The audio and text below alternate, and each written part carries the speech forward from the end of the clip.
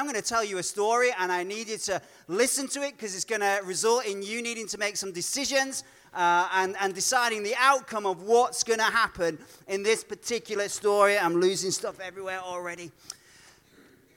Just in the Pacific Ocean, near the Samoa, every night would go a pearl diver. He'd get in his boat, he'd go out, it'd be about 10, 11 o'clock at night, and he would find a nice spot, turn on his light, put on all his gear, he'd go into the water, and he'd swim down to the bottom to find the pearls. This particular night, as he's going down, switches on his light, and instantly he thinks there's not a lot of activity around me. Goes further down, he's thinking there's no fish at all. Something in his mind begins to register, and he's thinking, gosh, there should be fish. Goes further down, it's getting dark now, he can hardly see beyond his hand. He gets to the bottom, and he's acutely aware he's not seen any fish at all. As he's looking now for pearls, he's looking around, hardly able to see, and suddenly, bang! He feels the most excruciating pain, and he knows without any doubt at all he's just been bitten by a shark.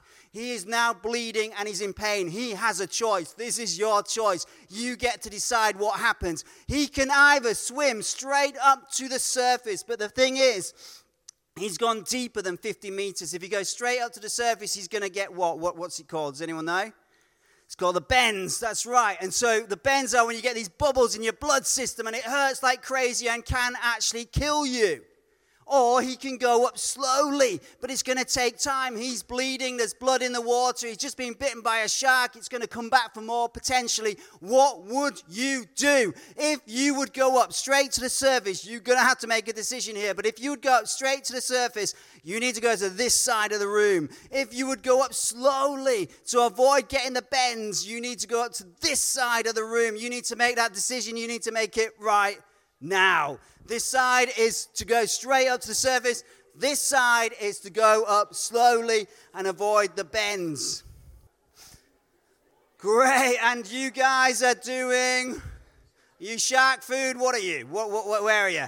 You're not sure? All right, great. So you decided to go up slowly. You went straight away. Let me tell you what he did that night. He went up slowly. Now hold on. When he got to the top, he looked around and his boat had drifted some distance. It wasn't where it's supposed to be. He is absolutely exhausted. He's bleeding a lot and he's got another decision to make. He can either swim to his boat real fast like this across the surface, but every time he puts his hand on the surface of the water, it will make a noise which will attract any predators to him instantly. Or he can go under the surface and he can swim slowly, not making any noise, but he's tired and he's bleeding.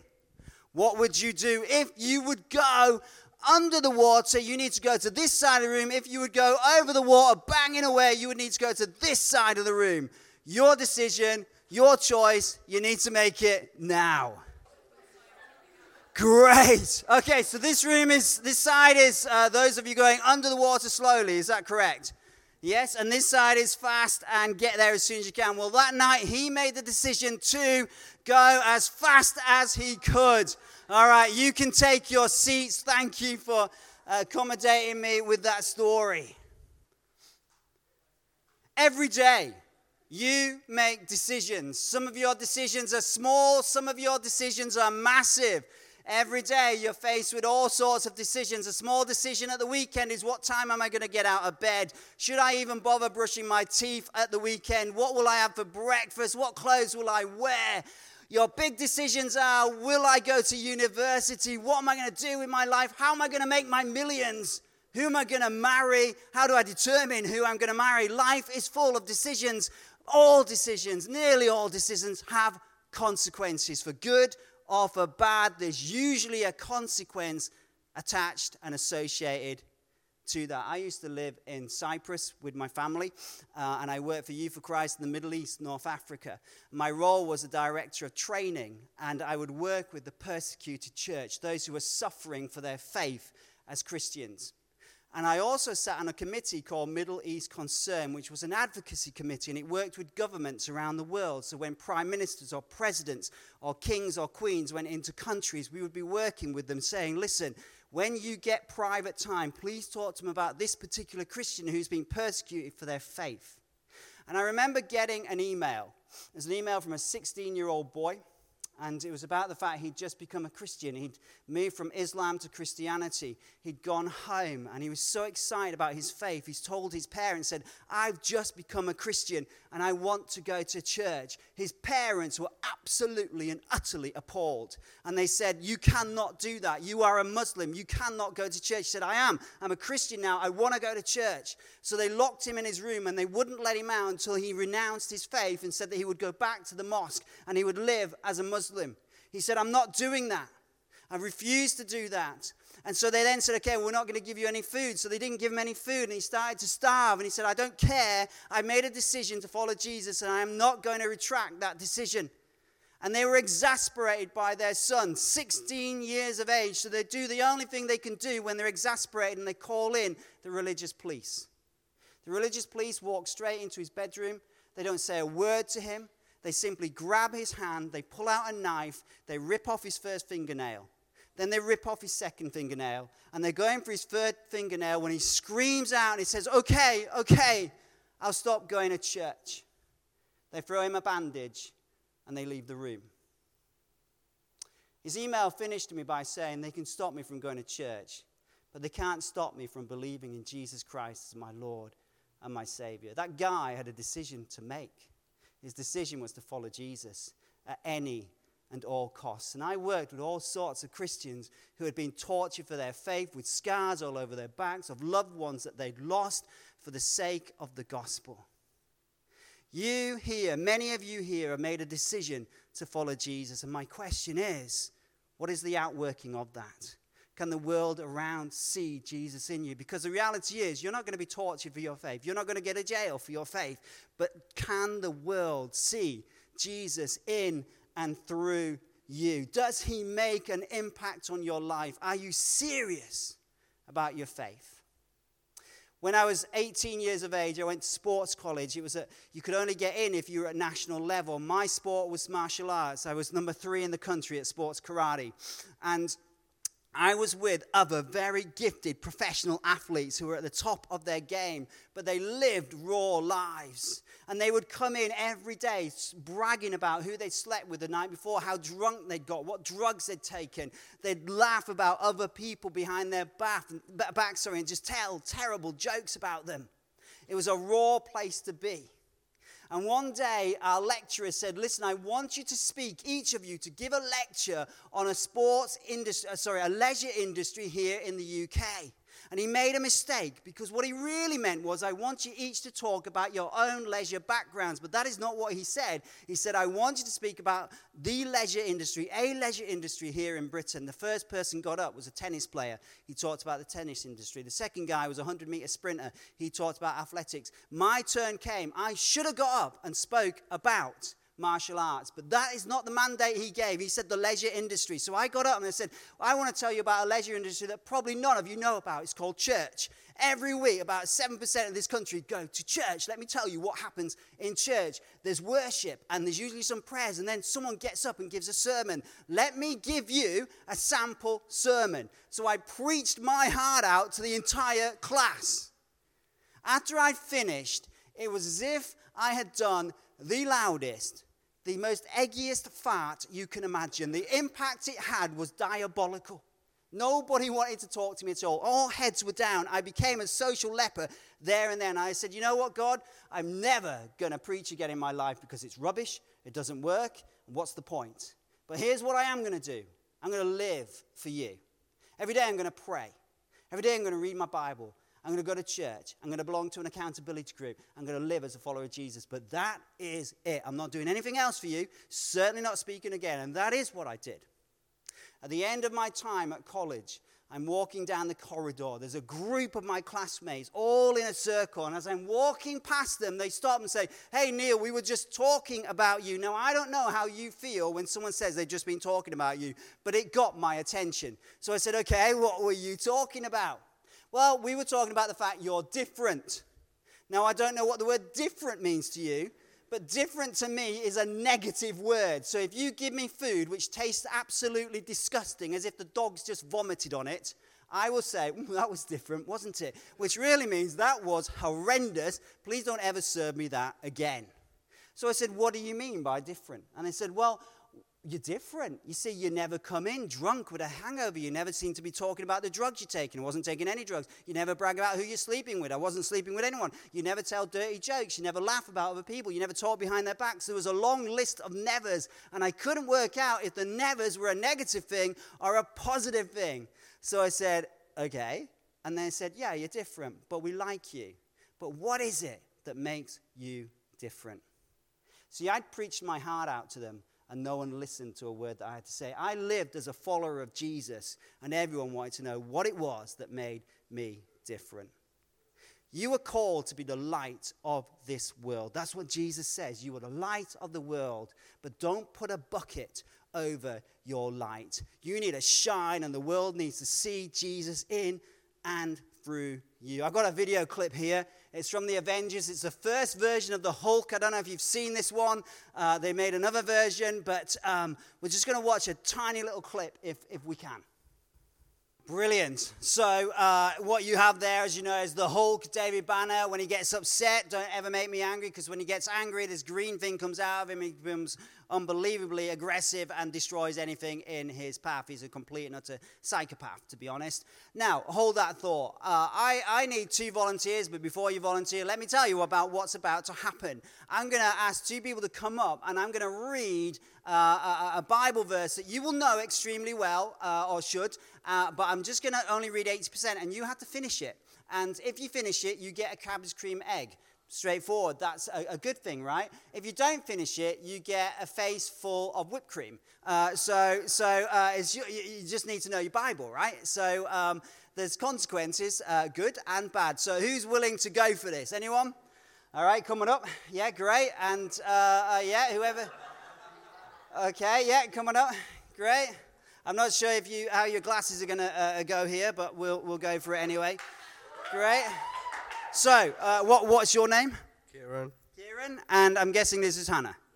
Hannah, great. Right. So, Kieran, you're going to go first. So, Hannah, you get to hold this. Oh, why can't she go first? That's the deal. Great. And just to show that I really do have the eggs, here they are. Let me just, Andy, if you can just open them for me, that'd be great. So, Kieran, right, here we go. So, all you have to do is finish this verse. Dead easy, right? Great. The verse is, here I stand at the door and knock. If you hear me calling and open the door, I will answer the door. Yeah. So here is, I mean, that's logical, isn't it? So I will come in and we will share a meal together. Do you feel like you answered that correctly? No. Kieran, sorry. Go ahead. Well, do it anyway. Great. Thank you. There you go. Have that. You'll need that. Great. And can you just fill this up for me? That's brilliant. All right, Hannah. Here is your verse. So, Hannah, Jesus said to his disciples, if any of you wants to be my follower, you must turn from your selfish ways and take up your cross. Correct, Hannah. Very good. Great. What do you mean, how's she going to get away with that? That's perfect. That's exactly the answer. Right, back to you, buddy. Great. I'll give you an easy one. All right, you ready? John 10:10. The thief comes only to steal and kill and destroy, but I have come that they may have life and...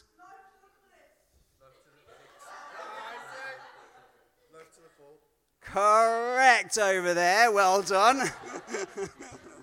I'm going to get you up in a minute. Okay. All right. Yeah. Take an egg. Here we go.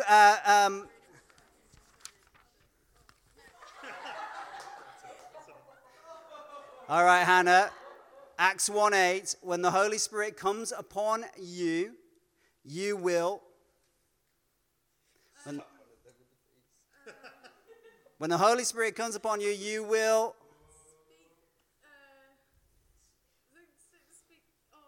Speak all? Speak different languages. Correct later on, that's correct. But the actual answer is you will receive power. So that is a clear smack in the face. Are you ready? The message here goes, oh, nasty, nasty. All right, great. Last one for you here, Kieran. Are you ready? How are you feeling? You got another egg coming your way. Matthew 28:19 says, Go into all the world and...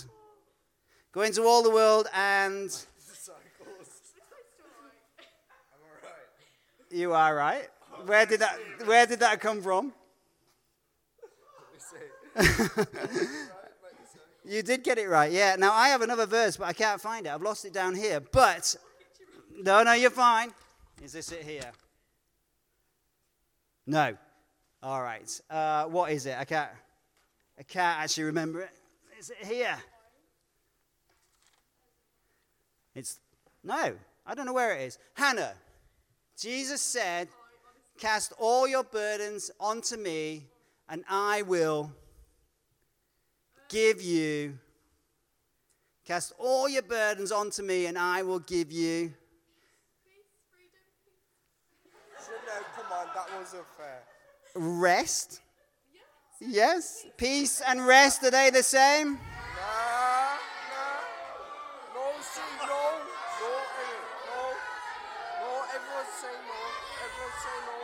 Let's do a quick vote on this. If you think peace is the same as rest, just put up your hand. Okay, so the answer there is no. And here you go. One last time. He said very nicely. And she did say not on my clothes. And clearly, how about we give a massive round of applause to Hannah and Kieran. And why don't you just take... another egg with you, just for being such a great sport, but leave me one. That'd be great. Thank you. Great. What a mess. There is a mat down here, so fear not. Great, but you can.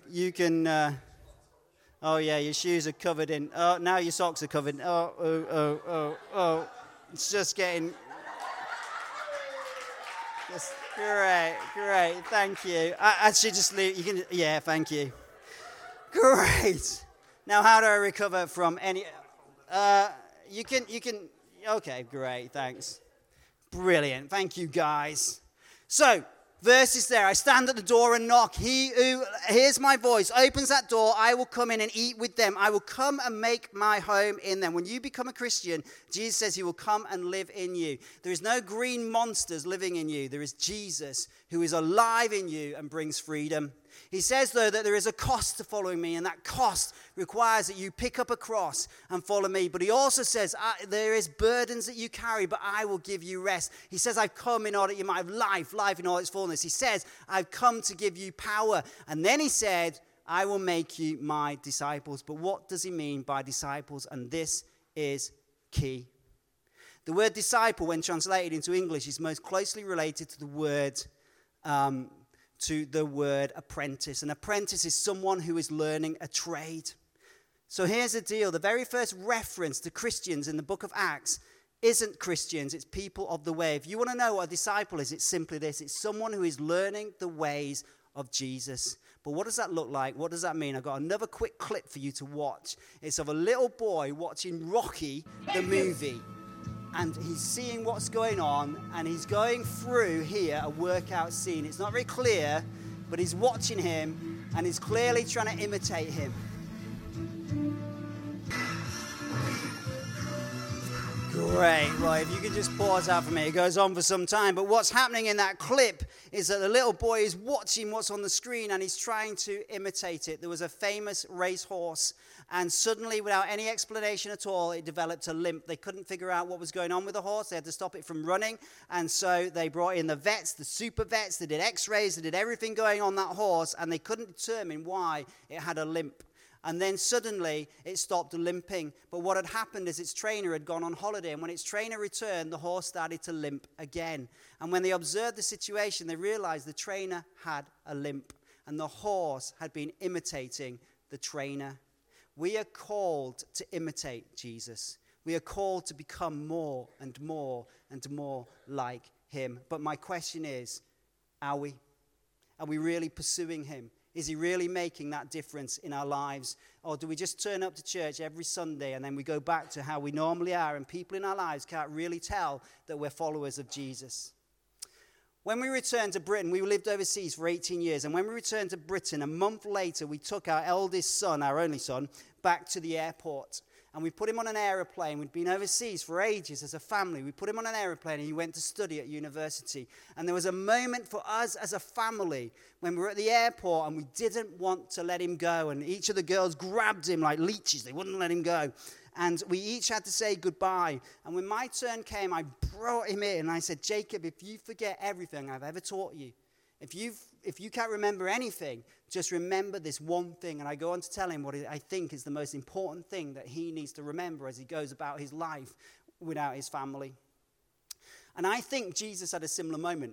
And I think we see it in John 15. He's just had the upper room, Last Supper experience. He's going to the Garden of Gethsemane. He's about to be arrested, about to die. He's got precious moments left with his disciples. And as he's walking towards Gethsemane, about to say goodbye to them forever, or for a final time in the way that he's known them today, as he's about to come to that place, he walks through a vineyard. And he says, guys, come here. Do you see that vine there? Can you see it? Well, I am the vine. You are the branches. And by being connected to me, you bear fruit. But on your own, you're just a branch which will shrivel up and die. But by being connected to me, you produce fruit.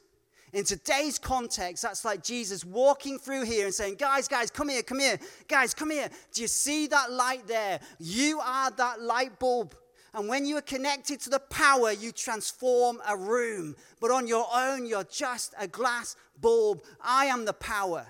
And I can bring transformation in your life. And I can turn this world around in and through you. But the only way that's ever going to happen is by you being connected to me. Do you really want to be connected to me? So here's the deal. For some of us today, we are living with the reality that we made a decision to follow Jesus. And we're not connected to the power source, not really. We're not really seeing real change in our lives. We're struggling to live out this way that Jesus calls us to live. And the truth of the matter is we have many people in our lives who we know very closely who probably don't even know that we're a Christian. And we can't pretend it. We can't mess around with Jesus.